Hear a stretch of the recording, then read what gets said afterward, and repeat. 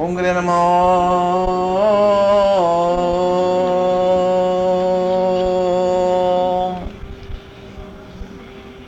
ஆதிகாலத்திலே தில்லையர் திருமூலர் அழகுமலை ராமதேவர் அழகர்மலை ராமதேவா அனந்த சேன கும்பமுனியும் திருப்பதி கொங்கணவ கமலமுனிவராரூர் கமலமுனியாரூர் சோதி அரங்க சட்டமுனிங்கருவை கரூர சுந்தரானந்தர் கூடல் சுந்தரானந்தா கூடல் சொல்லும் எட்டி குடியல் வான்மிகரோடு நாற்றாள் காசி நந்தி தேவா நாற்றாள் காசி நந்தி தேவா பாதி ஹரிசங்கரன் கோவில் பாம்பாட்டி பழனிமலை போகநாதர் பழனிமலை போகநாதர் பழனிமலை போகநாதர் திருப்பரங்குன்ற முதலமைச்சமுனி பதஞ்சலி ராமேஸ்வரம் பதஞ்சலி ராம ஈஸ்வரம் சேதி வைத்தீஸ்வரம் கோயில் Dhanvantari Poyyur Gorakkar மாயுரங்குதம்பர் Poyyur Gorakkar மாயுரங்குதம்பை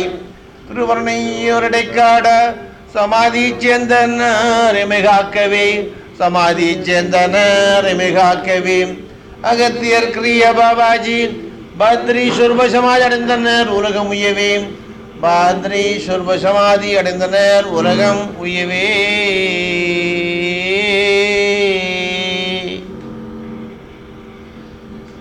Devotees in the cause of yoga. The subject of today's talk is Tamil Triyo Siddhantam, Sina Shakaram and Nashi Nuni. That is the Chinese saltpeter, salt and the tip of the nose. பத்திரிகளா எப்படி வந்து அமைக்கின்றார் நம்முடைய சித்தர். சீன சாகரமும் நாசி நுனியும் மொட்டத்தலைக்கு முழங்காலுக்கு முடிச்சு போடுறது போல் இருக்கல்லவா. வெகு விரைவிலே சித்தர் ஏன் அப்படியெல்லாம் போகநாதர் பாடிவிட்டு போனார் என்பது பார்ப்போம். ஒன்று நீங்கள் நன்றாக தெரிந்து கொள்ள வேண்டும், உங்க சொந்த சரக்கு ஒண்ணுமே கிடையாது இந்த கூட்டத்தில். நான் சொல்லுவதில் இமியளவாத நல்லது இருக்கு காணப்படுமாயின் அதற்கெல்லாம் மூல காரணம் இவருடைய சத்குருதேவர். அவர் அந்த 18 சித்தர்களுடைய பரம்பரையை சேர்ந்தவர்கள், அவர்களை சேரும். தப்பு இருந்தால் அதுக்கு நாம் பொறுப்பாளி. My friends, even if you find even iota of good in what I have taught you in the asana classes and what I am going to tell you just now, it is all due to the grace of the great Siddhas and supreme masters of yoga. And our master Kriya Babaji Nagaraj forms the climax of that tradition. So I have paid my humble homage to the great master before we venture to talk about this subject. நாங்கள் பிரசங்கம் பண்ணும்போதெல்லாம் சித்தருளை பாக்களை அடிப்படையாக வைத்துக் கொண்டுதான் உலகெங்கும் செய்கின்றோம். மலைநாட்டில் மக்கள் தமிழை மறக்கக்கூடிய ஒரு காலம் ஏற்படுகின்ற காலத்தை பார்க்கும்போது தமிழன் என்ற முறையிலே ரத்தம் கொதிக்கின்றது. My friends, how can you afford to forget the most ancient language the world has ever known, Tamil? A language which had a grammar of its own. When people are trying to lead a barbarous life, trying to eat raw flesh in different parts of the world, including the so-called Americas and Europe, we had a civilization in Tamil Nadu, India, which was based upon tasty, nutritious yogic vegetarian diet and yoga. And that is the civilization to which you belong to. That is the civilization to which all the world civilizations owes its existence, including one of the most ancient civilizations in the whole world, the Chinese civilization. உலகத்திலே மிக பிராதனமான நாகரிகம் தமிழ் நாகரிகம். அந்த தமிழ் நாகரிகத்தின் அந்த யோகத்தின் மூலம்தான் உலகத்திலே மிக பிராதனமான நாகரிகங்களில் ஒன்றாகிய சீன நாகரிகம் உருவாயிற்று என்பதை மிக அழகாக போகநாதருடைய இந்த செய்யுள் அடிப்படையாக வைத்துக் கொண்டு இன்று பேச போகின்றோம். My friends, I am not trying to exaggerate. Through Master's grace, I have spent years and decades on end in trying to study the works of the Siddhas, trying to do research work in this field. On the basis of archaeological evidence, on the basis of literary evidence, we are going to see today One of the most ancient civilizations in the world, perhaps the most ancient civilization after the Tamil civilization, is the Chinese civilization. That civilization owes its dynamic nature to this great Bohanadar, one of the great 18 Tamil Yoga Siddhas who carried the message of Yoga Siddhantam to China. இப்படை நாம் பெற்ற இன்பம் வையகமும் பெற வேண்டும், ஆகவேத்தான் மிக அழகாக பாடினார்கள் நம்முடைய சைவ சித்தாந்தத்திலே. நீங்கள் எல்லோரும் அவசியம் இரண்டாவது அடியை சொல்ல வேண்டும். தென்னோடைய சிவனே போற்றி, என் நாட்டவர்க்கும் இறைவா போற்றி. தென்னோடைய சிவனே போற்றி, என் நாட்டவர்க்கும் இறைவா போற்றி. தென்னோடைய சிவனே போற்றி, என் நாட்டவர்க்கும் இறைவா போற்றி. What does this mean? The great Yogi Shiva, whose religion, Shaivism, is the most ancient religion in the whole world, is referred to as the Lord of the southern continent, the lost continent of Comorin. The lost continent, which is called Lemuria, was a continent which consisted of Peninsula of India, South Africa, South America, Australia and Sri Lanka. ஆண்மனையர்கள், நீங்கள் எந்த கலாச்சாரத்தைச் சேர்ந்தவர்கள், நீங்கள் எந்த நாகரிகத்தைச் சேர்ந்தவர்கள்? உலகத்திலே மிக பிராதனமான நாகரிகம் தென்னாடு என்று சொல்லும் பொழுது தட்சிண காண்டமாகிய அந்த குமரி காண்டத்தை குறிப்பிட்டார்கள். அந்த தென்னாட்டினுடைய சிவன் எந்நாட்டவர்க்கு நிறைவா என்று சொல்லுகின்றது அல்லவா இந்த வாக்கியத்திலே? அது முழுக்க முழுக்க உண்மை. நாங்கள் 1954 இருந்து பல நாடுகளிலும் பிரச்சாரம் செய்து ஒவ்வொரு நாட்டிலும் சைவ சமயம் திகழ்கின்றது என்று சொன்னால் முழுக்க முழுக்க உண்மையை அடிப்படையாக வைத்துக் கொண்டே நம்முடைய சைவ பெரியார்கள் அத்தகைய ஒரு வாக்கியத்தை கொடுத்திருக்க வேண்டும். This simple statement which you find, this is how we start praying to the great Lord Yogi Shiva, and it says Yogi Shiva, the Lord of the southern continent, is the Lord of all continents. My friends, this is not a hypothetical statement coming from the mouth of a boasting Hindu and a boasting Tamilan, but it is based upon archaeological evidence. தென்னாடைய Sivan எந்நாட்டவர்க்கு இறைவனா? நிச்சயமாக இறைவன் என்பதை சுட்டி காட்டுகின்றது நாங்கள் செய்த ஆராய்ச்சியினுடைய விளைவு. உதாரணமாக அமெரிக்காவிலே நீங்கள் எல்லோரும் சிவப்பு இந்தியர்களுடைய நாகரிகத்தை பற்றி கேள்விப்பட்டிருக்கலாம். You might have heard about the great civilization of the American Red Indians. Long before the white people could migrate to that continent and make it their own, we had a civilization in the Americas, both North America and South America, which is far more ancient than the so-called European civilizations that flooded that great continent. And those people are called the Red Indians, because they had the beautiful red color of Yogi Shiva. The word Shiva itself is derived from the word Shivapu, means red. நீங்கள் எல்லோரும் சைவ சமயத்தை பின்பற்றினால், நீங்கள் எல்லோரும் அந்த சைவ சித்தாந்தத்தில் இருக்கின்ற வாசிவத்தை பின்பற்றினால் உங்களுக்கு என்ன கிடைக்கும்? சிவப்பு கிடைக்கும். எவ்வளவுக்கு வாசியோகத்தை செய்கின்றீர்களோ அவ்வளவுக்கு உடம்பில் இருக்கின்ற நல்ல ரத்தம் பெருக பெருக உங்கள் வாயிலெல்லாம் அழகான ஒரு சிவப்பு நிறம் காணப்படும். உதடுகளெல்லாம் ஒரு சிவப்பு நிறம் காணப்படும். கண்ணத்திலெல்லாம் சிவப்பு நிறம் காணப்படும். விரல் நுனிகளிலும் கால்விரல் நுனியிலும் கைவரல் நுனியிலெல்லாம் சிவப்பு தாண்டவாகும். ஆகவேத்தான் சிவனை சிவப்பு என்று சொன்னார்கள். சிவப்பிலிருந்து வந்ததுதான் சிவன். எவ்வளவுக்கு நீங்கள் சிவ வாசியோகத்தை செய்கின்றீர்களோ அவ்வளவுக்கு சிவப்பு தாண்டவமாடும். அதைத்தான் மிக அழகாக திருஞான சம்பந்தர் பாடுகின்றார். செந்துவர்வாய் உமை மங்கன் திருவாலவாயான் திருநீரே. How beautifully they describe Uma Devi, the Shakti of Yogi Shiva, in this great song of Jnana Sambandha. A lady who had tomato red lips. How did she get it? By getting lipstick from your stores? How did she get it? By painting your nail polish? No, my friends, by practicing pranayama. This is very important. I'm not trying to say you should not be beautiful. Understand one thing which I'm trying to emphasize. God is beauty. Beauty is God. To manifest this beauty in action is to worship God. ஆண்டவனை எப்படி அழகாக நாம் வழிபடுகின்றோம். அழகே தெய்வம், தெய்வமே அழகு என்று பறைச்சாட்டுகின்றது சைவ சித்தாந்தம். நீங்கள் உள்ளும் புறமும் அழகாக இருக்க வேண்டும் என்பதை தான் சொல்லுகின்றது சைவ சித்தாந்தம். அதை விட்டு கணபதி கோயிலுக்கு போறதுக்கு நேரமா இருக்கு கிடையாது. திரைப்படம் பார்க்கத்தான் நேரம் இருக்கு. திரைப்படம் பார்க்க போகும்போதே வழியில போய் பாடுபட்டு தேடி சம்பாதித்த படத்தெல்லாம் செலவழித்து ஒரு பூச்சி வாங்க வேண்டியது, இந்த செவத்தல வெள்ளை அடிக்கிற மாதிரி உதட்டுல பூச வேண்டியது, விரல் எல்லாம் பூச வேண்டியது, கண்ணத்தலாம் பூச வேண்டியது. பார்த்தா தென்னாலிராமன் கூத்தான்னு தோணும். அது மட்டும் கிடையாது. இப்படி எல்லாம் திரைப்படத்தை பாட்டு விட்டு தன்னானா பாட்டெல்லாம் போட்டுவிட்டு உங்க பாட்டெல்லாம் உங்களோட படம் எல்லாம் தன்னானா போட்டு வீட்டுக்கு வந்து தூங்குங்க. தூங்கி காலையில எழுந்துருங்க.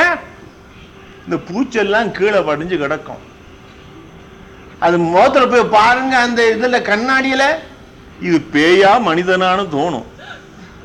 எவ்வளவுக்கு எவ்வளவு பூச்சை போடுகின்றீர்களோ அவ்வளவுக்கு வியாதி பெருகும். செந்துவோர் வாயுமை பங்கன் திருவாலவாயான் திருநீரே. அத்தகைய அழகை எப்படி பெற்றார்கள் நம்முடைய உமாதேவி தெய்வத்தாய்? வாசியோகத்தின் மூலம்.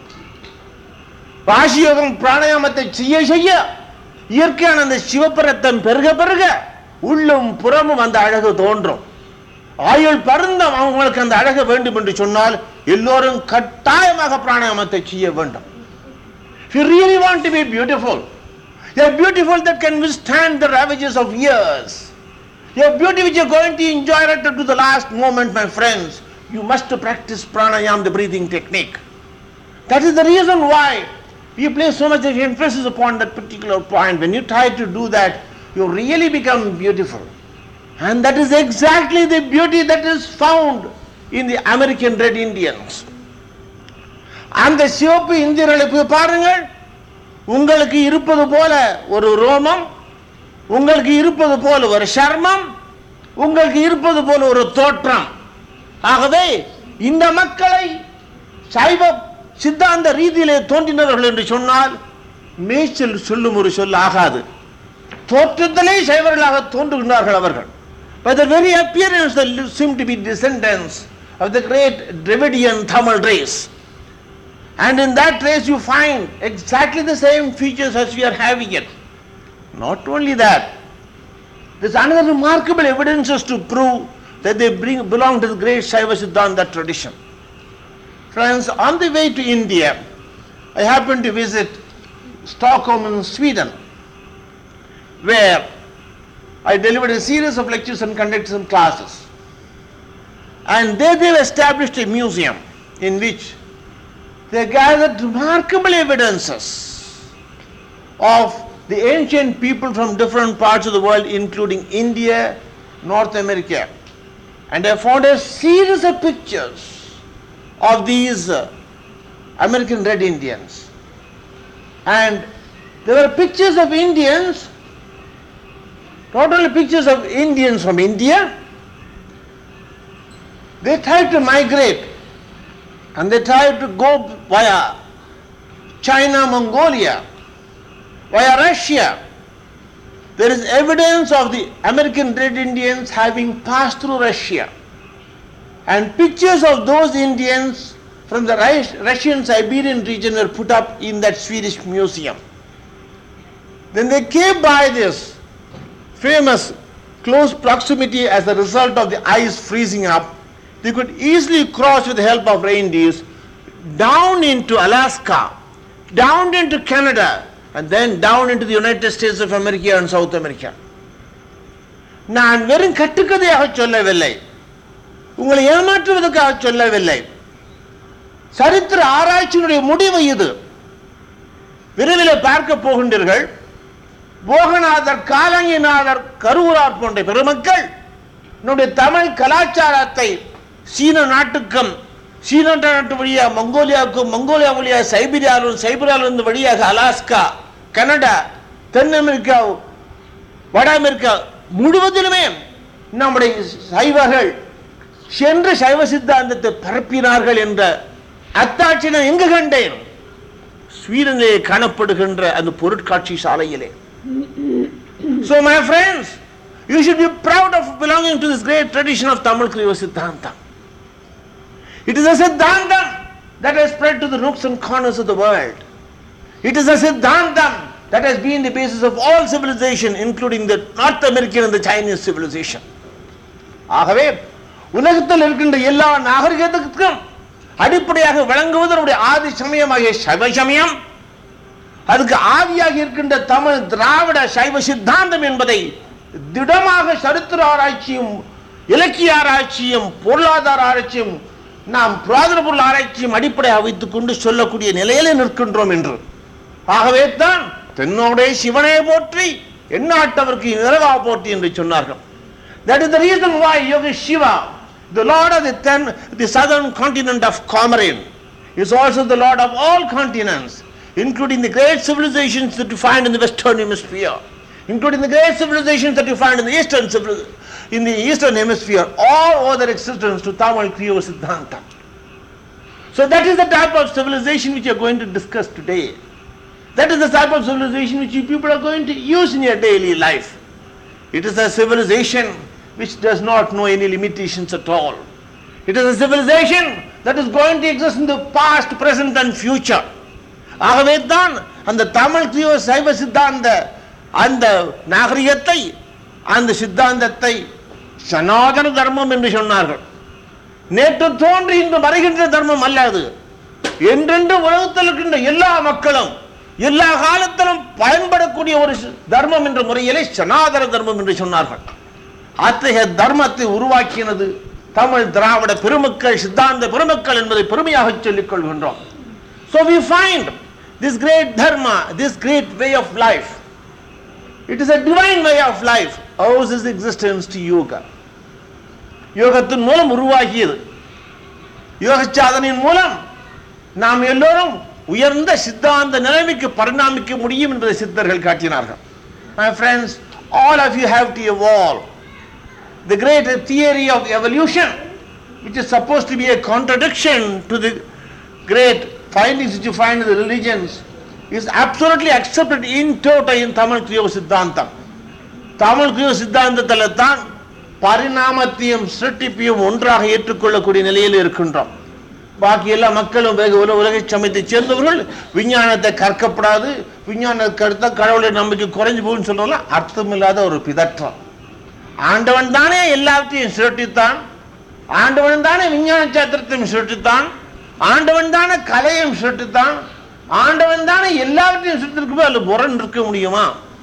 ஆகவே முரணில்லாத முறையிலே சமரச பாவத்துடன் வாழ்க்கை நடத்த வேண்டும் என்று சொன்னால் அதற்கு ஒரே வழி தமிழ் கிரியா சைவ சித்தாந்தம். So going to see how exactly this is going to work. So the great Siddhas felt this great yoga siddhantam, the scientific art of perfect God and truth union, is not to be confined only to the land of Tamil Nadu. It has to be carried to foreign countries. சித்தர்கள் பாருங்கள், இந்த காலத்தில் எவ்வளோ வசதி இருக்கு. நீங்களா மலைநாட்டுக்கு வரணும்னு சொன்னால் ஆக விமானத்தில் ஏறி வந்துடுறீங்க. அந்த காலத்தில் வர முடியுமா? அப்படிப்பட்ட காலத்திலும் அவர்கள் என்ன செய்தார்கள் தெரியுமா? அவரும் போகநாதரும் விமானத்தில் தான் வந்தார். எந்த விமானம்? நீங்கள்லாம் காசு கொடுக்க போறீங்களா அந்த விமானம் அல்ல. The great Boganatha also believe that the most scientific of the Siddhas did make use of a plane. He is making reference to that in his great works. What is the plane that he used? Is it Malaysian Airlines or Air India International or is it the American Pan American Airlines? No, he made use of the Siddhanta Airlines. And the Siddhanta Airlines is astral projection and astral traveling. இந்த சித்தர்கள் என்ன செய்தார்கள் தெரியுமா? அவர்களெல்லாம் இந்த பஞ்சாங்க யோகத்தை பின்பற்றினார்கள். 5 விரல்கள் இருப்பது போல 5 உடல்கள் உண்டு நமக்கு. My friends, To understand one of the fundamental principles of Babaji's Tamil Kriya Siddhantam, you got 5 bodies corresponding to the 5 fingers: physical, vital, mental, intellectual and spiritual. You are now leading your life only in this thumb, the physical body. You are forgetting all the other 4. If you practice Babaji's 5-fold path of Kriyagam, you will be 5 times happier. நீங்கள் எல்லோரும் அவசியம் தமிழ் கிரியா சைவ சித்தாந்தத்தை பின்பற்றவன் எதுக்காக? சைவ சித்தாந்தத்தை பின்பற்றினா உங்க தலையில் கொம்பு முளைச்சிருமா? இல்லை. உங்களுக்கு 5 விரல்களுக்கு 5 தேகங்கள் இருக்கின்றன. நீங்கள் என்ன செய்கின்றீர்கள்? தூல தேகத்திலே அன்னமய உருவத்திலே இன்பத்தை பெற நாடுகின்றீர்கள். தவறு நான் சொல்லலை. அது மாத்திரம் போதாது ஐயா. ஆண்டவன் 5 தேகத்தை சிருஷ்டித்து உருவாக்கி நீங்கள் 5 மடங்கு அதிகமாக சந்தோஷமாக களிப்புடன் இருக்க வேண்டும் என்பதற்காகத்தான் பஞ்சாங்க கிரியாயோகத்தை உருவாக்கினான். அதான் சைவ சித்தாந்தம். So we find, if you want to be 5 times happier, you should try to practice the 5-fold path of Babaji's Kriyogam. This is exactly what Bhoganatha, the Jnana Guru of Babaji, did. Babajiuடைய ஞான குரு போகநாதர். அவர் கதிர்காமத்திலே நம்முடைய பாபாஜிக்கு உபதேசம் செய்து அந்த அவரை வேதாந்தியாக இருந்து அவரை சித்தாந்தியாக மாற்றினார்கள்.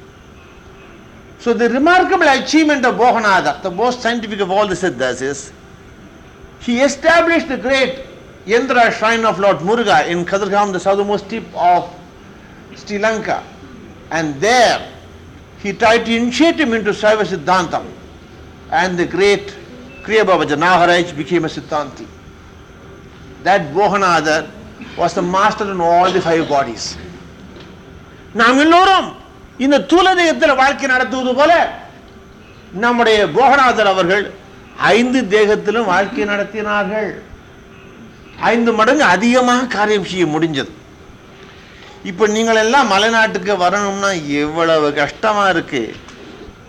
மலைநாட்டுக்கு வரணும்னா ஒரு பாஸ்போர்ட் வேணும். மலைநாட்டுக்கு வரணும்னா செலவாணி வேணும். மலைநாட்டுக்கு வரணும்னா விசா வேண்டும். இந்த தொல்லையெல்லாம் இல்லாமல் போகநாதர் போன்ற பெருமக்கள் பல நாடுகளுக்கு சென்று தொண்டாற்றினார்கள். The great siddhas like Bhoganatha did not have the same problems you are having today of passport, travelers checks, visas, customs regulations. No botheration. What they did was, they did a lot of astral traveling. They could project the vital body and visit these countries far ahead before they visited them actually in the physical plane. ஆகவே போகநாதர் போன்ற சித்தர்கள் தூலதேகத்தில் ஒரு நாட்டுக்கு போக முன்னால் இந்த பிராணமே உருவமாகிய அந்த தேகத்தின் மூலம் பல நாடுகளுக்கு சென்று அந்த நிலைமையை கண்டறிந்து பிறகு தூலதேகத்திலும் சென்று அவர்கள் தொண்டாற்றினார்கள்.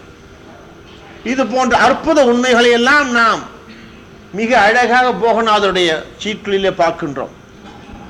These are the great experiences which is being enumerated by the great Bhoganatha in his great verses which are trying to publish now.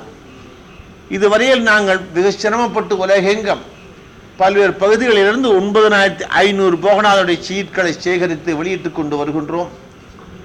அந்த சீட்களை அடிப்படையாக வைத்துக் கொண்டுதான் இந்த பிரசங்கம் நடக்கின்றது, இன்றைய பிரசங்கம் உட்பட. So including today's lecture is based only upon the works of Bhoganatha. And you should understand, you should deliver lectures only on the authority of the scriptures, on your own experience, and as guided by the great Master Kriya Babaji Naharaj. So we find the great Bhoganatha, as commanded by his master Kalanginatha, was entrusted with the mission of carrying Tamil Kriya Siddhantam to China.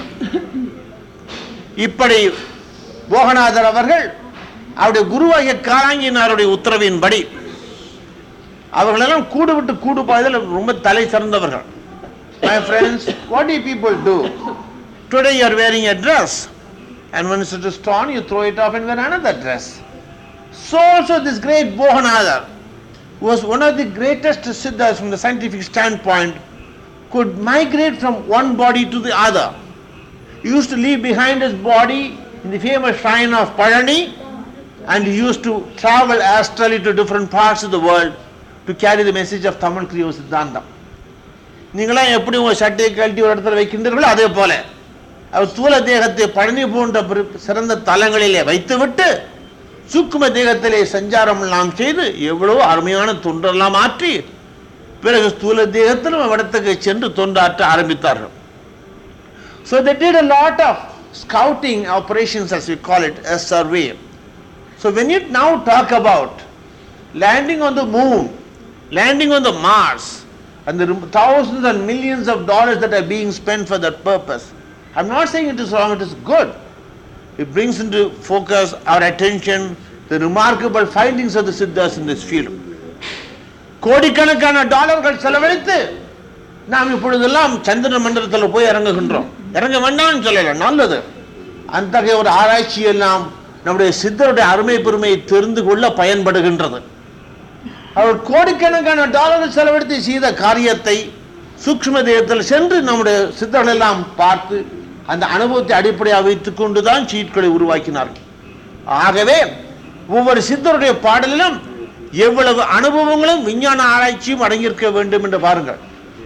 So the remarkable verses of the Siddhas contains a tremendous amount of truth. So in a similar fashion, as commanded by his great master Kalangi Nadar, Bhoganatha carried the message of Tamil Kriya Siddhantam to China.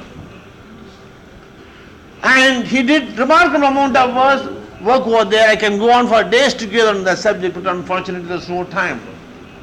And when he went there, he spread far and wide the message of Tamil Kriya Siddhantam and brought into existence one of the most ancient mystic traditions of the world, Taoism. லாவோசியோ என்று சொல்லப்படுகின்ற பெரியாருக்கு மூல காரணமாக இருந்தது போகநாதம். அவருடைய அருளினாலே தான் இன்று சைனாவிலே அவ்வளவு ஆன்மீக சக்தியும் காணப்படுகின்றது.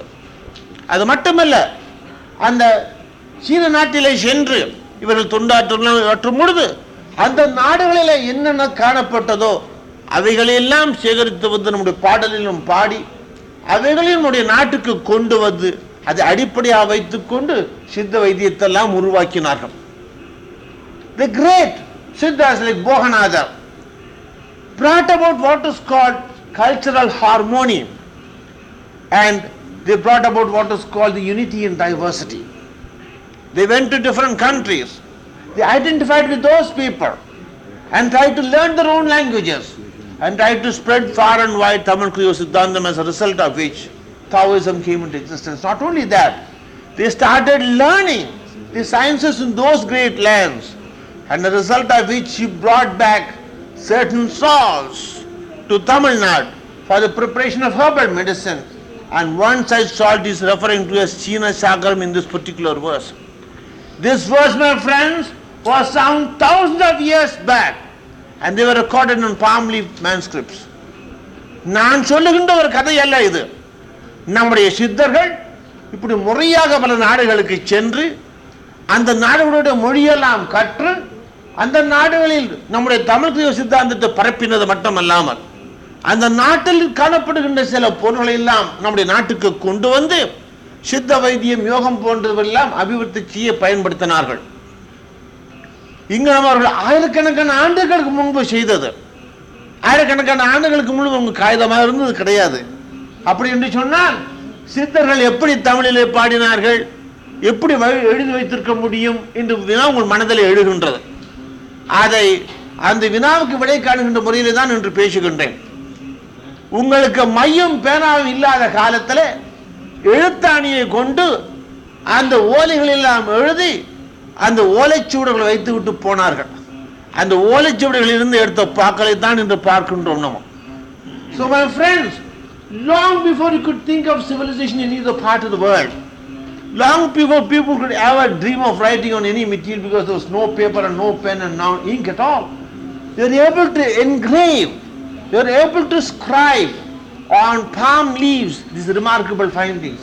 ஆகவே நம்முடைய பூகற்ப நூலை அடிப்படையாக வைத்துக் கொண்டு ஆராய்ச்சி செய்தால் சுமார் 300 கோடி ஆண்டுகளுக்கு முன்பே இப்படி ஒரு காரியத்தை அவர்கள் செய்ய முடியும். ஏனென்று சொன்னால் அந்த காலத்தில் இந்த ஓலையெல்லாம் வந்து விட்டது. The palm trees came into existence in the Carboniferous age of the Paleozoic era. That is to say about 300 million years back, 30 crores of years back, they were able to write on palm leaves. So don't think that I'm trying to tell you a story, because this is actually how these verses were recorded, and these are the verses that are being published now by us. So in that particular verse it talks about Shina Shagaram. He talks about the Chinese saltpeter. அதில் எவ்வளவு அழகாக சொல்லுகின்றார். ஆகவே அந்த சீன சாகரத்தை பயன்படுத்தி அந்த சித்த மருந்து உருவாக்கினால்தான் அது பேசும். அதுக்கு பதில் வேற உப்பு போட்டால் கக்காது. எந்தெந்த உப்பை எந்தெந்த பொருளை எந்தெந்த முறையிலே எந்தெந்த அளவுபடி எந்தெந்த கிரமத்திலே சேர்க்க வேண்டும் என்று சித்தர்கள் சொல்லுகின்றார்களோ அந்த முறையிலே சேர்த்தாத்தான் அந்த வைத்தியம் பேசும், அந்த முறையிலே செய்தாத்தான் யோக வைத்தியமும் பேசும். So if you really want to have good treatment, whether through the physical modalities of yoga or the herbal system of treatment called Siddha Vaidyam, you must follow actually the words of the Siddhas. And this use of what is called the Chinese saltpeter, which it refers to, not only brings home the potentiality of the drug to supplement the physical modalities in yoga, it is a remarkable truth. It is a remarkable literary evidence to prove this great Bhoganatha had been to China and brought back these salts, and they were used very extensively for the treatment of diseases. இப்படித்தான் நீங்கள் தமிழராகிய நீங்கள் ஆராய்ச்சி செய்ய வேண்டும். ஆகவே ஒவ்வொரு சித்தர்கள் புராணத்தில் இல்லாத புழுகி இல்லை அப்படின்லாம் புரட்டின்னு போகின்றார்கள். அதை விட பேதமை ஒன்று உலகத்தில் இருக்க முடியாது. நம்முடைய மறைகளிலெல்லாம் சிறந்த உண்மைகள் பொதிந்து கிடக்கின்றன. சீன சாகரத்தை பற்றி மணிக்கணக்காக பேசலாம். அவ்வளவு தூரம் விஞ்ஞான ஆராய்ச்சி எல்லாம் செய்துதான் நம்முடைய சித்தர்கள் இந்த பாக்களை எல்லாம் உருவாக்கினார்கள். அவர்கள் அனுபவத்தை அடிப்படையாக வைத்துக் கொண்டுதான் உருவாக்கினார்கள். ஆகவே தான் திரைப்படத்தில் காணப்படுகின்ற தன்னான பாட்டு இன்று தோன்று நாளைக்கு மறைஞ்சு போகும். நம்முடைய சித்தர்கள் பாக்கள் அப்படி அல்ல. ஆகவே தமிழன் என்ற பெயர் உங்களுக்கு பொருந்த வேண்டும் என்று சொன்னால் நீங்கள் ஒவ்வொருவரும் காலையிலே 3 மணிக்கு மேல் 6 மணிக்குள்ள எழுந்திருந்து சித்தர் பாக்கள் என்று பாடின பிறகுதான் வேலையை பார்க்கணும். இல்லைன்னா தமிழ் என்ற பேர் உங்களுக்கு பொருந்தாது. My friends, all of you people can belong to the Tamil culture. What? By going to not only to Tamil Nadu, but you will have to learn how to chant the verses of the Siddhas. Does not matter even if you can't understand the Tamil language, chant it. If you try to practice our yoga, with a flash of enlightenment, and you will be able to understand the true significance of those verses. இந்த தமிழ் சித்தருடைய பாக்களை புரிந்து கொள்ள வேண்டும் என்று சொன்னால் தமிழிலே பாண்டித்யம் இருந்தால் மட்டும் போதாது, அதுக்கு ஒரு திறவுகோல் இருக்கின்றது. இந்த ஆலயத்தை திறக்க வேண்டும் என்று சொல்ல ஒரு திறவுகோல், அதே போல சித்தாந்தத்தில் காணப்படுகின்ற அந்த மறை உண்மைகளை ஞானத்தை தெரிந்து கொள்ள வேண்டும் என்றால் ஒரு திறவுகோல் வேண்டும், அதுதான் யோகம். So the key to the great treasures of wisdom that are embedded in these verses is the practice of yoga. That is the reason why Babaji's yogam is called Kriya Yogam, which consists of 144 techniques. ஆகவே தான் பாபாஜியுடைய கிரியா யோகம் தான், கிரியோ சித்தாந்தம் தான் திறவுகோல். அந்த திறவுகோலின் மூலம்தான் நீங்கள் அதில் இருக்கின்ற உண்மைகளை புரிந்து கொள்ள முடியும். ஆகவே தான் அந்த திறவுகோலுக்கு கிரியா என்று பெயர் வைத்தார்கள். கிரியா என்றால் யோக செயல்முறை. What do you mean by Kriya? Practical yogic technique. That is the reason why we started this meeting with the practical training in yogasanas. ஆகவே தான் அந்த சம்பிரதாயத்தின்படி நாங்கள் எல்லோரும் ஆசனத்துடன் ஆரம்பிக்கின்றோம் கூட்டத்தை. அப்படி ஆசனத்துடன் ஆரம்பித்தால் யோகத்தில் எவ்வளவு சக்தி இருக்கின்றது என்று உங்களுக்கு புலப்படும். பிறகு தூலதேகத்தை கடந்து பிராணமய உருவம், பிராணமயத்தை கடந்து மனோமயம், பிறகு விஞ்ஞானமயம், பிறகு காரணமய உருவத்தை எல்லாம் நீங்கள் ஆராய்ச்சி செய்யக்கூடிய நிலைக்கு வருவீர்கள்.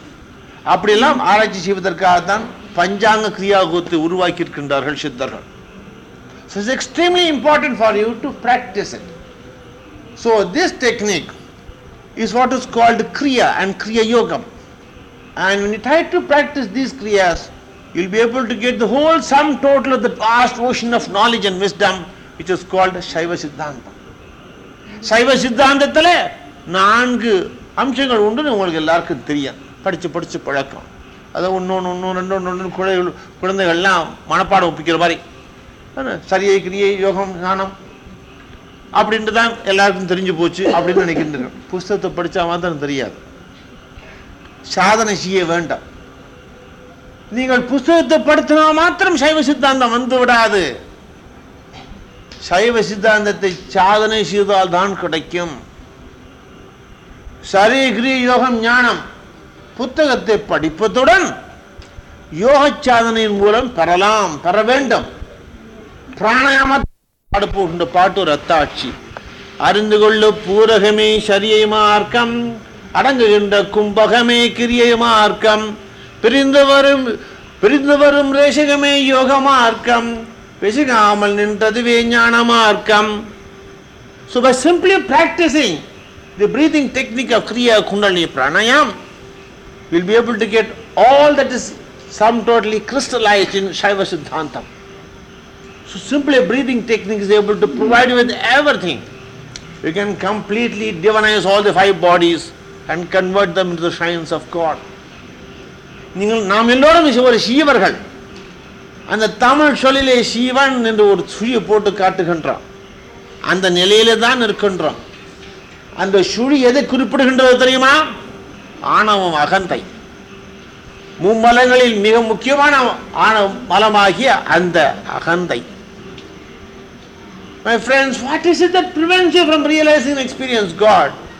Your horrible, dirty ego. And that you consider to be your greatest friend. So as long as you got a trade arrangement with him, you cannot realize and experience God. We refer to that nasty fellow, the ego, as the jackass. So the individual soul is called Jiva, J-I-V-A, and the J stands for the jackass of the ego. ஆகவே அந்த C என்று சொல்லுவது சீச்சின்னு துப்பு சொல்லக்கூடிய அந்த ஒரு ஆணவ மலம். ஆகவே நாம் பாபாஜியுடைய பஞ்சாங்க கிரியத்தை பயின்றால் அந்த ஆணவத்தை எல்லாம் அடியோடு அகற்றி அங்கு காணப்படுகின்ற அந்த சுழியை நீட்டி சீ வந்து சீயாய் சீவன் சிவனாகி விடுகின்றான். அதுதான் ஐயா நம்முடைய யோக சித்தாந்தம். What am I trying to do with regard to you people? To convert the Jiva into Shiva. S-I-V-A. There's only one letter difference, J and S. J is the jackass of the ego, S is the great ultimate Godhood and absolute truth, who is referred to as Shiva, who is referred to as Holy Father in Christianity, who is referred to as Ahura Mazda, who is referred to as Allah, who is referred to as Brahma, is one and the same. That's what Lord Krishna says in the Gita. இவ்வளவு அழகாக சொல்லுகின்றார் கிருஷ்ண பகவான். கடவுள் ஒருவர் தான். தமிழில் இருப்பது போல வேறு எந்த மொழியிலும் பார்க்க முடியாது. கடந்து உள்ளே இருக்கின்ற பொருள் கடவுள். கடந்து உள்ளே போறோம், வெளியிலே தான் நடக்கும் வாழ்க்கை. அது உதவாது. 5 தேகத்தின் உள்ளே சென்று அந்த சிவனை நாம் காண வேண்டும். உறங்கிக் கொண்டு இருக்கின்றால் மூலாதார சக்கரத்திலே நம்முடைய உமாதேவி அவர்கள் குண்டலினி சக்தி தட்டி எழுப்ப வேண்டும். தட்டி எழுப்பி அந்த 1008 சக்கரத்திலே சிவனும் சக்தியும் ஒன்றுபடுகின்ற அந்த திருமண கோலத்திலே பேரனந்தத்தை அனுபவிக்க வேண்டும். My friends, all you people should really bring about the happy divine union of Shiva and Shakti. And that is really a union, not a union as you find it nowadays. What do people talk about marriage? I'm told there's going to be a seminar on marriages and divorce. That is the fashion of the day. We don't have true marriages at all. A marriage in the truest sense of the word, union, sacred union, yogic union alone is a marriage. Make love and yoga the basis of your life, find out a life partner, and you find your family life will be a grand success. இல்லறத்தை நல்லறமாக நடத்த வேண்டும் என்று சொன்னால் அந்த நம்முடைய திருவள்ளுவர் ஆகிய அந்த தமிழ் மாமுனிவர் சொல்லியது போல, அகத்தியர் சொல்லியது போல நாம் இருக்க வேண்டும் என்று சொன்னால் யோகமும் அன்பு மிக முக்கியம். அன்பு இல்லாத எந்த வாழ்க்கையும் ஒருபோதும் நமக்கு நன்மையை கொடுக்கவே கொடுக்காது. உங்களுக்கு அன்பு இல்லாத நீங்கள் ஆலயத்தில் வந்தால் ஆலயத்தில் நீங்கள் கடவுளை பார்க்க முடியாது, கைலாசத்திலும் பார்க்க முடியாது. இங்கு அன்பு இல்லை என்று சொன்னால் ஆண்டவன் எங்குமே இல்லை, கைலாசத்திலும் இல்லை. இங்கு ஆண்டவன் இருப்போம், அன்பு இங்கு இருக்குமாயின் கைலாசத்தில் ஆண்டவனை பார்ப்பது மட்டுமல்லாமல் பார்க்கணும் நீக்கமர ஆண்டவனையே பார்க்கக்கூடிய நிலைக்கு வந்து விடுவோம். அதைத்தான் விஞ்ஞான சமாதி என்று சொல்லுகின்றோம். So my friends, the secret of success in yoga is love. That great love to be written in golden letters. A love which teaches you to love not only God, which teaches you how to love God in all human beings, and all animals and birds and reptiles. Name my friends, in all plants, including the Tulasi plant. பார்க்கணும் வேணாங்க நீக்கவர் ஆண்டவனையே பார்க்கக்கூடிய ஒரு நிலையை கொண்டு வந்து நிறுத்துகிறார்கள் சைவ சித்தாந்தத்திலே. அந்த துளசியில கூட கடவுளை கண்டார்கள். நீங்கள் அந்த நிலைக்கு வந்து விட்டால் இந்த ஆலயத்தில் கணபதி பெருமானை பார்ப்பது மட்டுமல்லாமல், சிவ ஆலயத்தில் சென்று சிவபெருமானை பார்ப்பது மட்டுமல்லாமல், எங்கு பார்த்தாலும் சிவன்மயமாக இருக்கும். அதைத்தான் விஞ்ஞான சமாதி என்று சொல்லுகின்றோம். அந்த நிலைக்கு வந்து விட்டால் நீங்க தெரு நடந்து போகும்போதெல்லாம் சிவசிவான்னு தோணும். அந்த மரத்தை பார்த்தா சிவமயம். உடனே போய் அந்த சிவன் அந்த மரத்தை கட்டிட்டு ஓம் நமச்சிவாயம் சொல்லுவீங்க. சொன்னா கொஞ்சம் ஜாக்கிரதையாக சொல்லணும். ஏன்னு சொன்னா நீங்க நடந்து போகும்போதே அந்த மரத்தில் சிவனை போட்டு ஓம் நமச்சிவாயன்னு போய் அதை கட்டி பிடிச்சிக்கிட்டான். உங்களுக்கு பின்னாடி அந்த காவக்காரனுடைய வண்டி வந்துச்சுன்னா அப்படி என்னடா பைத்தியம், மரத்தை போட்டு கட்டி பிடிச்சுன்னு அழுதுன்னு உங்களை கொண்டு பைத்தியக்கார ஆஸ்பத்திரி கொண்டு போடுவான். ஆகவே தான் மிகச் சிரமப்பட்டு 52 சைவ சித்தாந்த நிலையங்களை உலகெங்கும் நடத்தி வருகின்றோம் பெரும் தியாகத்துடன். My friends, we are not fools to sacrifice everything that we come across so that we can try to conduct 52 efficient Tamil Saiva Siddhanta centers all over the world, where people can come and practice the Siddhantam without being harassed by the police. When you try to get into the great lofty state of Samadhi, you will not breathe. There's not going to be any heartbeat. There's not going to be any pulse, no temperature, no sensation. The most scientific of all doctors, the modern allopathic doctor, will declare you dead. According to the law of all lands, including India and Malaysia and America, if that is done, the next thing is to report to the police. The police will take you down to the hospital. They'll try to dissect you and finish you off even when you're alive. ஆகவே ஆன்மீகர்கள் தமிழ் கிரிய சைவ சித்தாந்தத்தை செய்ய வேண்டிய இடத்துல தீவிரமாக செய்யணும். அந்த இடத்துல நீங்கள் போய் சேர்ந்து விட்டால் மூச்சு இருக்காது, பேச்சு இருக்காது, இருதய துடிப்பு இருக்காது, நாடி இருக்காது, உஷ்ணம் இருக்காது, ஒண்ணும் இருக்காது. பாடுபட்டு தேடி எவ்வளவோ அந்த பணத்தை வாங்குறாரு மேற்கத்த நாட்டு வைத்தியர் கூட்டி அந்த பரிசோதனை பண்ணுங்க, செத்த போச்சுது அப்படின்னு சொல்லிவிடுவாங்க. ஏன்னா கருவியெல்லாம் வச்சு பரிசோதனை பண்ணி இல்லாத ஊசியெல்லாம் உடம்புல குத்தி போச்சு தீந்து போச்சுன்றார். இந்த நிலையில் இருப்பவர்களை காப்பது நம்முடைய கடமை. ஆகவே தான் 52 நிலையங்களை நடத்துகின்றோம். இந்த நிலையத்தான் மிக அழகாக பாடுகின்றார்கள் நம்முடைய ரோமரடி அவர்கள். ஆமென்ற கெட்ட புத்தி மானாக்களே உலகத்தில் மாண்டற்கமாண்டு 100 ஆமென்று 21,000 600 சாசமல்ல ஒரு நாளைக்கு போம் என்று போனதுனால் நாள் குறைந்து போச்சது போகாவிட்டால் போவது இல்லை. My friends, one day in some life you're going to attain this state. In this state where you are not going to breathe, you're going to get the pranic energy directly from the divine source whom you call God. And in that state there's absolutely no heartbeat, no temperature, nothing whatever. And that is what is called clinically a state of death, which you refer to a state of divine hibernation in you. When you come to that level, you get divine energy directly from God. There's no need for you to breathe. Please do not hold the breath. தயவுசெய்து கும்பிடு போட்டு உங்களை கேட்டுக்கொள்கின்றேன். அறகுறைய புத்தகத்தை படித்து விட்டு மூச்சை பிடித்து நிறுத்தாதீர்கள். அதை விட பெரிய வினை உலகத்தில் இருக்க முடியாது. மூச்சு பிடித்து நிறுத்தினா தீந்து போகும் சீக்கிரம். நீங்கள் அமரத்துவ நிலையாகி சொரூப சமாதி அடைவதற்கு பதிலாக மரணம் வந்து கிட்டி போகும். ஆகவே தான் மூச்சை பிடிக்காமல் ஆசனம் செய்யுங்கள், மூச்சு பிடிக்காமல் எல்லா காரியத்தையும் செய்யுங்கள்னு சொல்லுகின்றோம். நீங்கள் பிராணாயாமத்தை செய்து ஆண்டவன் ஒன்றுபடுகின்ற அந்த காலத்திலே நேரடியாக உங்களுக்கு பிராணசக்தியை விடத்தில் இருந்து வரும். அந்த இடத்தில் வந்துவிட்டால் அதைத்தான் சமாதி என்று சொல்லுகின்றோம். My friends, the great experience of samadhi was taught by the great Yoga Siddhas and Supreme Masters of Yoga to people belonging to all religions, including Yogi Jesus the Christ, who's got the largest following in this world. I'm prepared to throw out a challenge.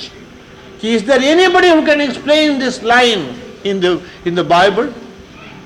You need Tamil Kriya Siddhantam to explain it. I protest never rejoicing in Christ, I die daily. Go and ask that Christian missionary surgeon who's trying to convert people en masse. If you try to allow a patient to go to a surgical table, he dies only once. I protest in our rejoicing in Christ, I die daily. இப்படி பைபிளில் இருக்கின்ற அந்த உண்மையை தெரிந்து கொள்ள வேண்டுமானாலும் நம்முடைய தமிழ் கிரியோ சைவ சித்தாந்தம் தேவை. அது இல்லாட்டி ஒண்ணுமே புலப்படாது. So if you want to understand that, you must practice yoga. You must experience samadhi. Then you'll understand what is given therein. ஆகவே நம்முடைய உலகத்தில் இருக்கின்ற எல்லா சமயங்களுக்கும், உலகத்தில் இருக்கின்ற எல்லா கலாச்சாரங்களுக்கும் ஜீவ நாடியாக விளங்குவது தமிழ் சைவ சித்தாந்தம். இந்த நிலையை அடைவது எப்படி? ஆசனம், பிராணாயாமம், தியானம், மந்திரம், பக்தி. To attain this state, what our great master has given is the fivefold path of Kriya Yoga. The first step is the asanas which you people did today, and we'll talk more about it tomorrow. And we spent one whole semester, the spring semester in Arizona Western College, discussing all these techniques to give you transferable credit, and then you're allowed to use it in a very positive way for the treatment of diseases on yourself and on your friends as well. ஆகவே இது முறையாக செய்ய வேண்டும் என்று சொன்னால் விஞ்ஞான ரீதியிலே செய்ய வேண்டும். அது போன்ற காரியங்கள் எல்லாம் நம்முடைய மலை நாட்டிலும் ஏற்பட வேண்டும். எல்லா கலாசாலைகளிலும், பாடசாலைகளிலும், கல்லூரிகளிலும், சர்வ கலாசாலையிலும் நம்முடைய தமிழ் கிரியோ சைவ சித்தாந்தம் தாண்டவும் ஆட வேண்டும். எல்லோரும் ஆசனம் போடணும். அப்படியெல்லாம் நாங்கள் பிரச்சாரம் செய்தனுடைய விளைவாக 1968 அமெரிக்க நாட்டில் பிரச்சாரம் செய்தோம். இப்போது பல பல கல்லூரிகளிலே, அமெரிக்க கல்லூரிகளிலே யோகத்தை போதிக்க ஆரம்பித்து விட்டார். ஆனால் நம்முடைய சொந்த நாட்டிலே அதுக்கு மதிப்பு உண்டா? உள்ளூர் மாட்டுக்கு விலை இல்லைன்னு சொல்றோம். ஆகவே தமிழ் கிரியோ சைவ சித்தாந்தம்லாம் அமெரிக்காவுக்கு ஏற்றுமதி செஞ்சுட்டு பிறகு இந்த யோகியார் போன்ற பைத்தியங்கள்லாம் திருப்பி இறக்குமதி செஞ்ச பிறகுதான் அட்டா அட்டா அட்டா அமெரிக்காவில் செய்கின்றார்களா, அப்படி நம்மளும் செஞ்சு பார்த்தா தான் என்ன? My friends, look at the deplorable state in which people are now. They try to imitate. There's a lot of good things to learn from Western civilization, but they don't follow that. They try to follow all the bad things which you find therein. Please do not misunderstand me. I want every one of you people, in whatever country you might be, you must live up to the great traditions and ideals of Tamil Kriya Siddhantam. இது ரொம்ப முக்கியம். அன்பர்களாகிய நீங்கள் உங்களுடைய மிக பிராதனமான கலாச்சாரமாகிய தமிழ் கலாச்சாரத்தின்படி வாழ்க்கை நடத்த வேண்டியது இது ரொம்ப முக்கியம்.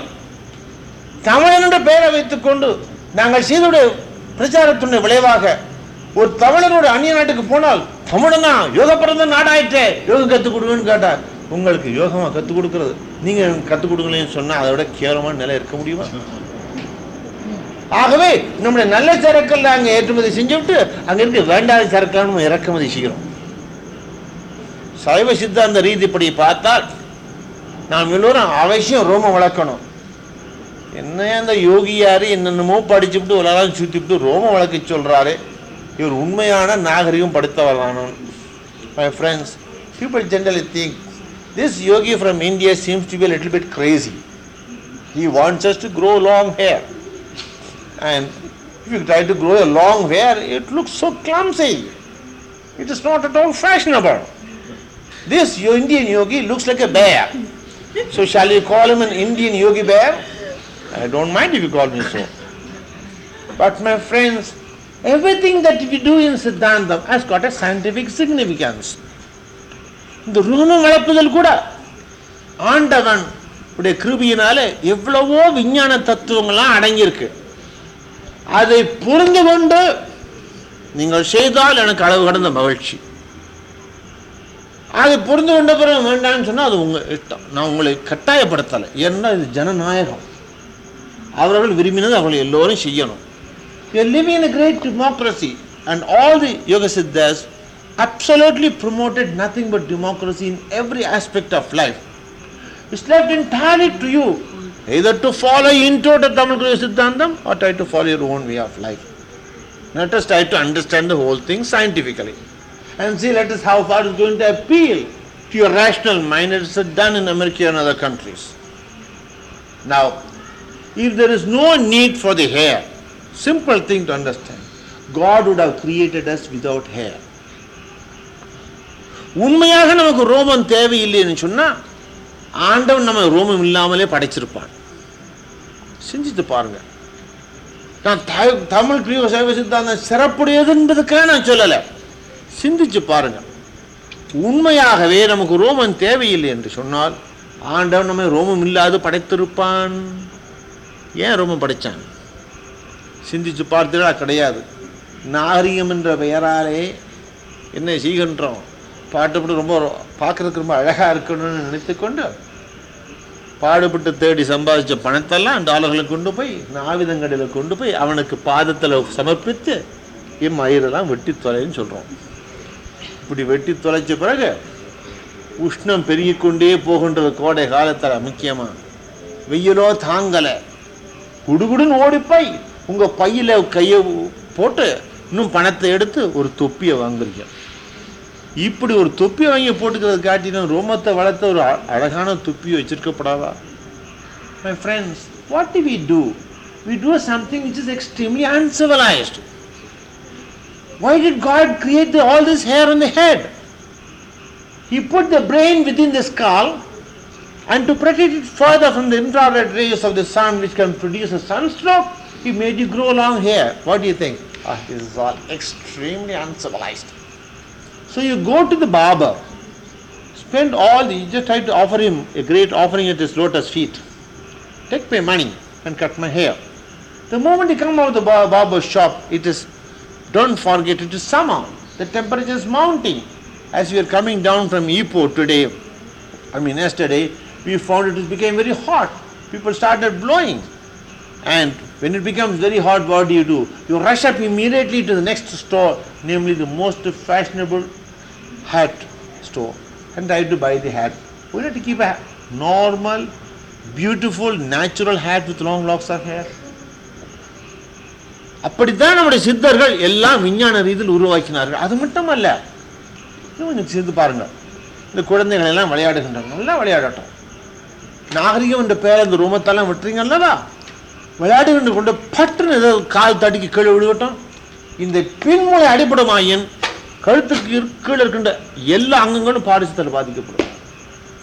My friends, I'm not trying to talk to you on the basis of hypothetical principles at all. I had a nephew of mine, and my brother felt, he's the elder member of the family, that I was doing something very barbarous. So he asked his son to cut off all the hair, and he came and played. And one day when he was playing, he suddenly lost his balance, hit on the floor, and this part of the brain came in contact, and the boy was paralyzed. இப்படியெல்லாம் நாம் அவதிப்படாமல் இருப்பதற்காகத்தான் நீண்ட ரோமத்தை வளர்த்தார்கள் சித்தர். கீழே விழுந்தாலும் உடனே தாங்கி கொடுக்கும். மூளை சிதறுண்டு போகாமல் இருக்கும். பாரிசத்தை வாரது தடுக்க செய்தார்கள் நம்முடைய சித்தர். ஆன்மீகர்கள் ஒன்றல்ல இரண்டல்ல நூற்றுக்கணக்கான நோயாளிகளை யோக ரீதியிலே சிகிச்சை செய்திருக்கின்ற உலகெங்கும் ஆஸ்பத்திரி மருத்துவச்சாலைகளில் உள்பட ரோமம் வளர்த்த ஒருவருக்காவது முகத்து பாரிசம் வந்ததே கிடையாது. I'm not trying to talk on the basis of hypothetical principles at all, my friends. I have treated hundreds of patients with facial palsy and Bell's palsy, as you call it.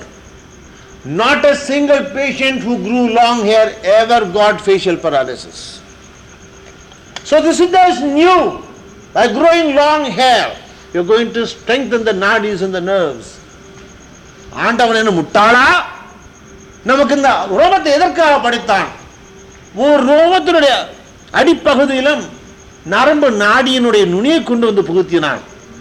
எவ்வளவுக்கு எவ்வளவு ரோமத்தை நீங்கள் வளர்க்கின்றீர்களோ அவ்வளவுக்கு எவ்வளவு நாடியாக நரம்புகள் பலப்படும். இது என்ன அந்த யோகியார் என்னமோ கத்துறாரு. ஒருத்தர் மக்கள் என்ன சொன்ன நாகரிகம் பேரில் போய் இந்த சவரம்னு சவரம் பண்ணிக்கிறாங்க. ஒரு நாளைக்கு ஒரு முறை 2 முறை கூட பண்ணிக்கிறது உண்டு. அப்பதான் நாகரிகமா. அப்படி சவரம் பண்ண என்ன ஆகுன்றது? இந்த தோலெல்லாம் மரமரத்து போகும். இந்த காண்டாமிருகத்துக்கு இருப்பது போல அதுல நல்ல உணர்ச்சியா இருக்கும். See how people are doing shave. Because shaving is fashionable, you see.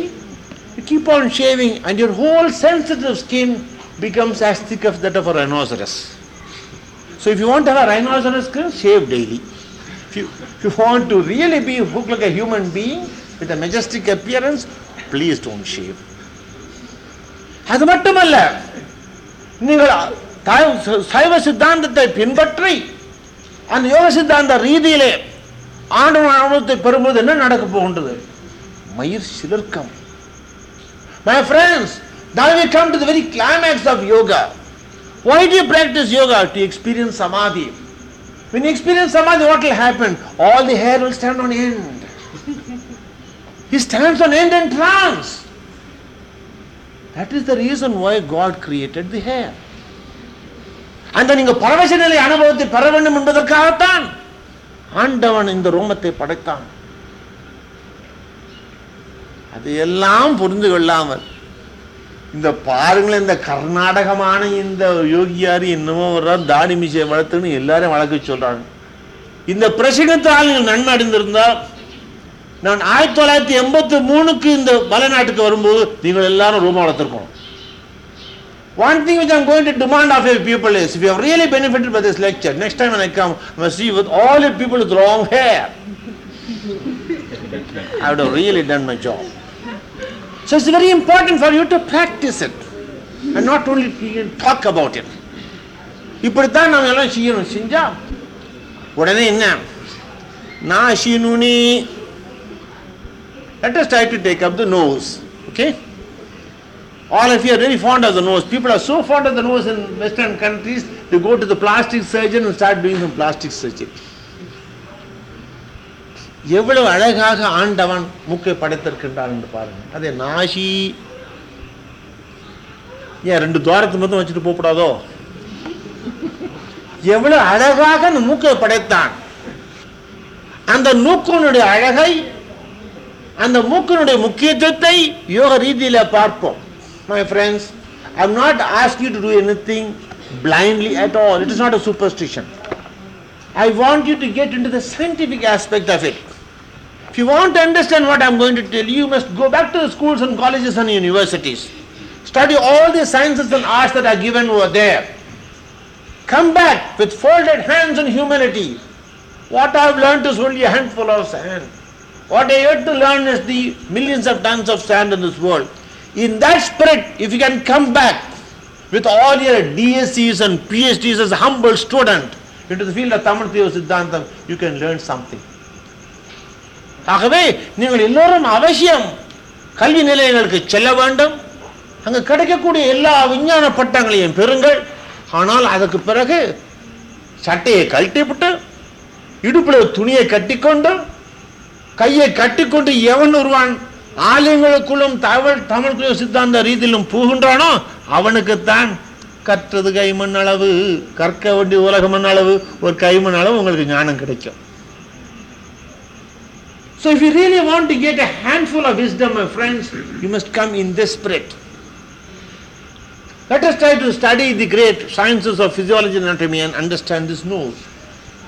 You will say, if I am God, God is very, very foolish. Why did He create such a big nose? If I have been God, I'll have simply 2 holes in it. First of all, if you have got 2 holes, will you look beautiful? The மூக்கை எடுத்துட்டு 2 துவாரத்தை மாத்தம் வச்சா உங்களுக்கு பார்க்கறதுக்கு அழகா இருக்குமா? சிந்திச்சு பாருங்க. ஆண்டவன் மிக அழகாக மூக்கை படைத்தான். அந்த மூக்கில் ஒரு தனி அழகு மாற்றம் இருப்பது இல்லாமல் அந்த மூக்கை பார்க்கும் பொழுது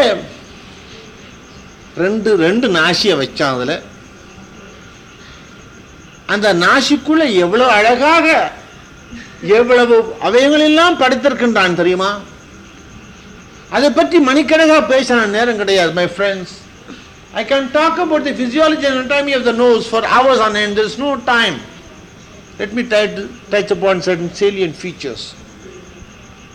God created the nose with 2 nostrils.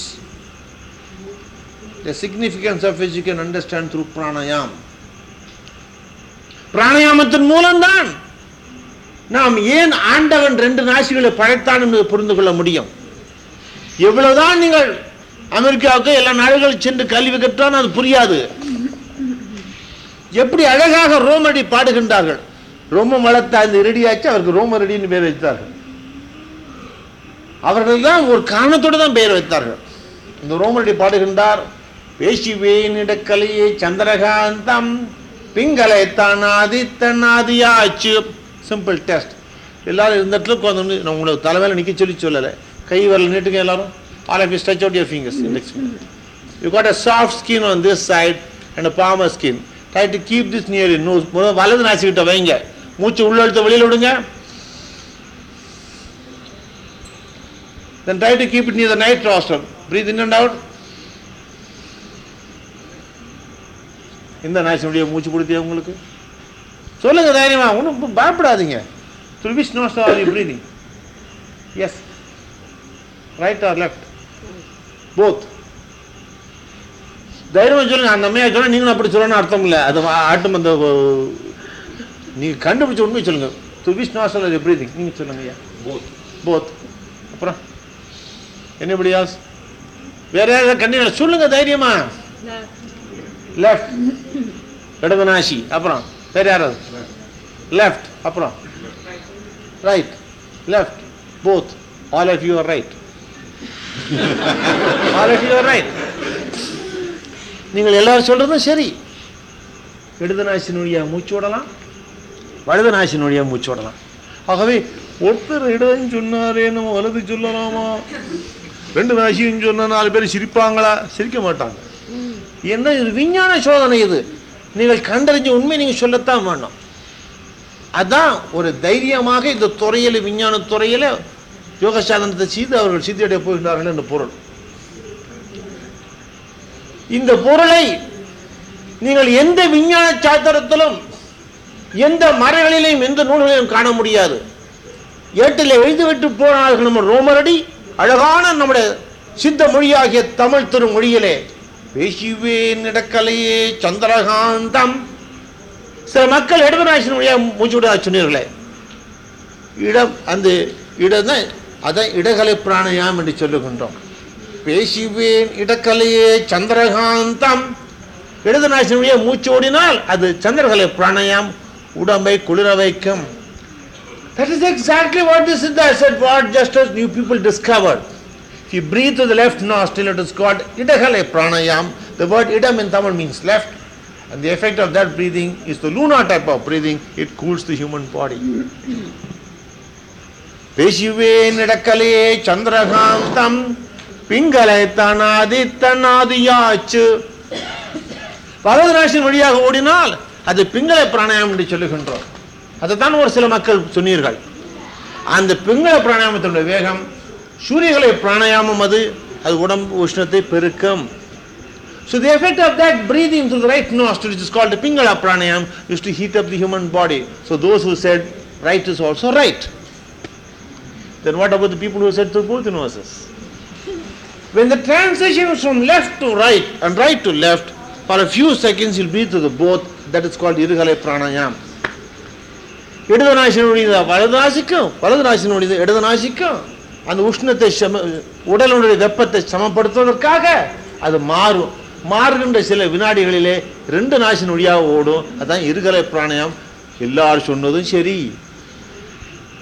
So I want you to understand Tamil Kriya Siddhantam along these lines scientifically. விஞ்ஞான ரீதியில் நீங்கள் பரிசோதனை செய்துதான் அதை செய்ய வேண்டும். இது ரொம்ப ரொம்ப முக்கியம். ஆகவே தான் ஆண்டவன் 2 நாசிகளை படைத்தான். Now you understand why God created 2 nostrils and not 1. And you find this type of breathing is extremely important to maintain the body temperature 98.4 degrees Fahrenheit. My friends, I'm trying to tell you something which is one of the great achievements of Tamil Kriya Siddhantam. You can even do research work and submit a doctorate thesis on the subject and you're bound to be accepted. ஆகவே நம்முடைய தமிழ் கிரியா சித்தாந்தத்தை அடிப்படையாக வைத்துக் கொண்டுதான் உலகத்தில் எல்லா ஆராய்ச்சியும் நடக்க வேண்டும். இப்படி ஆராய்ச்சி செய்ய செய்ய நமக்கு படிப்படியாக அதில் இருக்கின்ற அரும்பெரும் ஞானங்களால் நன்றாக புலப்படும். அந்த ரீதியில தான் நம் தமிழ் கிரியா சித்தாந்தத்துக்கு வர வேண்டுமே தவிர அரைகுறையா படிச்சு விட்டு நான் என்ன இவ்வளோ விஞ்ஞான ஆராய்ச்சியெல்லாம் செஞ்சிருக்கேன், அந்த விஞ்ஞான சாலையில் கடவுளை பார்க்கல, அதாவது கடவுள் இல்லைன்னு சொன்னா நீ படித்த முட்டாள்னு அர்த்தம். My friends, who are you to say that God does not exist? You say, already I have been to the University of Malaysia, got my doctorate degree, I didn't find God in the university, so God does not exist. This is ridiculous and absurd. My friends, you are sitting here now in Malaysia. Are you able to see America? You say, I don't see America, so America does not exist. You are an educated idiot. நான் அந்த நேரத்தில் இருந்து கடவுளை பார்க்குறேன், கடவுள் இல்லைன்னு சொன்னால் அது முட்டாள்தான். இங்கே உட்கார்ந்த நேரத்துக்கு வந்து நான் அமெரிக்கா பார்க்கணும், அமெரிக்கா இல்லை, ஏன் நான் பார்க்கல, எப்படி இருக்கு? இப்படித்தான் நாத்திகவாதமும் பரவி வருது நம்ம தமிழ் திருநாட்டிலே. கேட்கணுமா ஐயா? அர்த்தமில்லாத பிதற்றல். பின்ன யார் கடவுளை பற்றி பேச முடியும்? மகான்கள், ஞானிகள், சித்தர்கள், உலக சமய குறவர்கள். Who can talk about God? Those who have seen them. Who can talk about America? One who has gone to that country. Who can talk about India? One who has visited India and practiced yoga. So my friends, practice Babaji's fivefold path of Kriya. You can see God in all the five planes as distinctly as you see in your own physical body. நீங்கள் தூள தேகத்தை பார்ப்பது போல அந்த 5 உடல்களிலும் அந்த 5 இந்திரியங்களில் மூலம் நீங்கள் கடவுளை பார்க்க முடியும். அதைத்தான் ஞான இந்திரியம் என்று சொன்னார்கள். When you try to develop the finer senses within you, you can go far beyond the limitations of the sense organs, and you can develop the finer senses. You can see without the eyes, you can smell without the nose, you can hear without the ears, you can taste without the tongue, you can have the sensations of touch and other feelings without the skin. இதுதான் ஞானேந்திரியம் என்று சொன்னார்கள். நீங்கள் பாபாவுடைய பஞ்சாங்க கிரியோகத்தை பயின்றால், இந்த தியான துறையில் நீங்கள் சித்தி அடைந்தால், நாசி நுனியை பார்த்து நீங்கள் தியானம் செய்கின்ற அந்த நிலைக்கு வந்தால், அந்த துறையில் சித்தி அடைந்தால் அப்போ உங்களுக்கு புலப்படும். இதுதான் பிரத்யார சித்தி என்று சொல்லுகின்றார்கள் நம்ம நூல்களிலே. அதுக்கு விளக்கம் காணாமல் எவ்வளவு கஷ்டப்பட்டேன் தெரியுமா? எவ்வளவு நூலை புரட்டின ஒன்றும் கிடைக்கல. கடைசியில் பாபாவுடைய பாதார விந்தத்தில் தான் அதுக்கு விளக்கம் கிடைச்சது.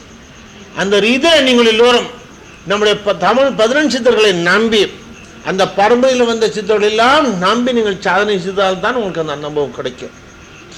ஆகவே காற்று நாசின் ஒளியாக உள்ள போவது மட்டுமல்லாமல் அந்த காற்றுடன் பிராணாசக்தியும் போகின்றது.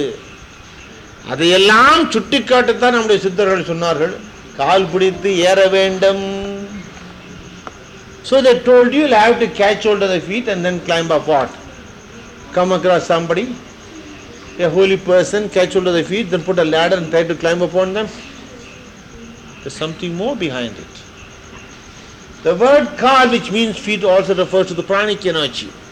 By practicing pranayama, you can climb up the ladder from the lowest level of the Muladhara chakram to the 7th chakra. When you come to that level, bringing about the union of Shiva and Shakti, you'll be able to realize and experience God. மூலாதார சக்கரத்தில் காணப்படுகின்றால் நம்முடைய குண்டலினி சக்தியாகி உமாதேவி.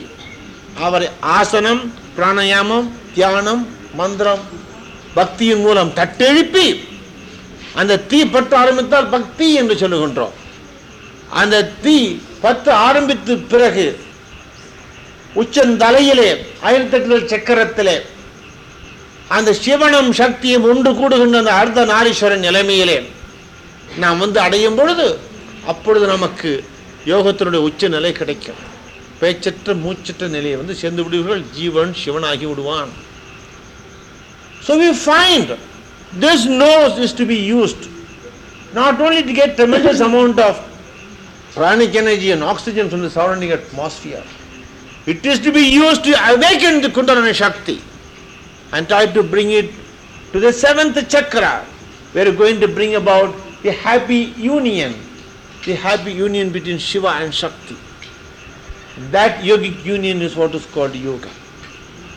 அதான் யோகத்தின் உட்கருத்தே அதுதான், ஒன்றுபடுத்துவது. அதுதான் உண்மையான திருமணம். இப்போ அந்த திருமணமாக இருக்கு என்ன கேட்க வேண்டாம். ஒரு வாழ்க்கை துணை வாங்க வேண்டியது, 2 குழந்தை பெற்றெடுத்ததும் போக வேண்டியதுக்கு இதுக்கு கோர்ட்டுக்கு அங்கே கல்யாண ரத்துன்னு செஞ்சுக்க வேண்டியது அது ஒரு பெரிய வியாபாரமாக அடங்கி விட்டது மேற்கத்திய நாட்டில். தயவுசெய்து அதை நீங்கள் பின்பற்றாதீங்க. Please don't convert the marriage which is a sacred union of two souls in the five bodies into a commercial transaction. Get married to somebody, have a couple of children, go to court, divorce, child support, alimony. My friends, is that a sacred union? It is a commercial transaction. ஆகவே நம்முடைய தமிழ் கலாச்சார விதியின்படி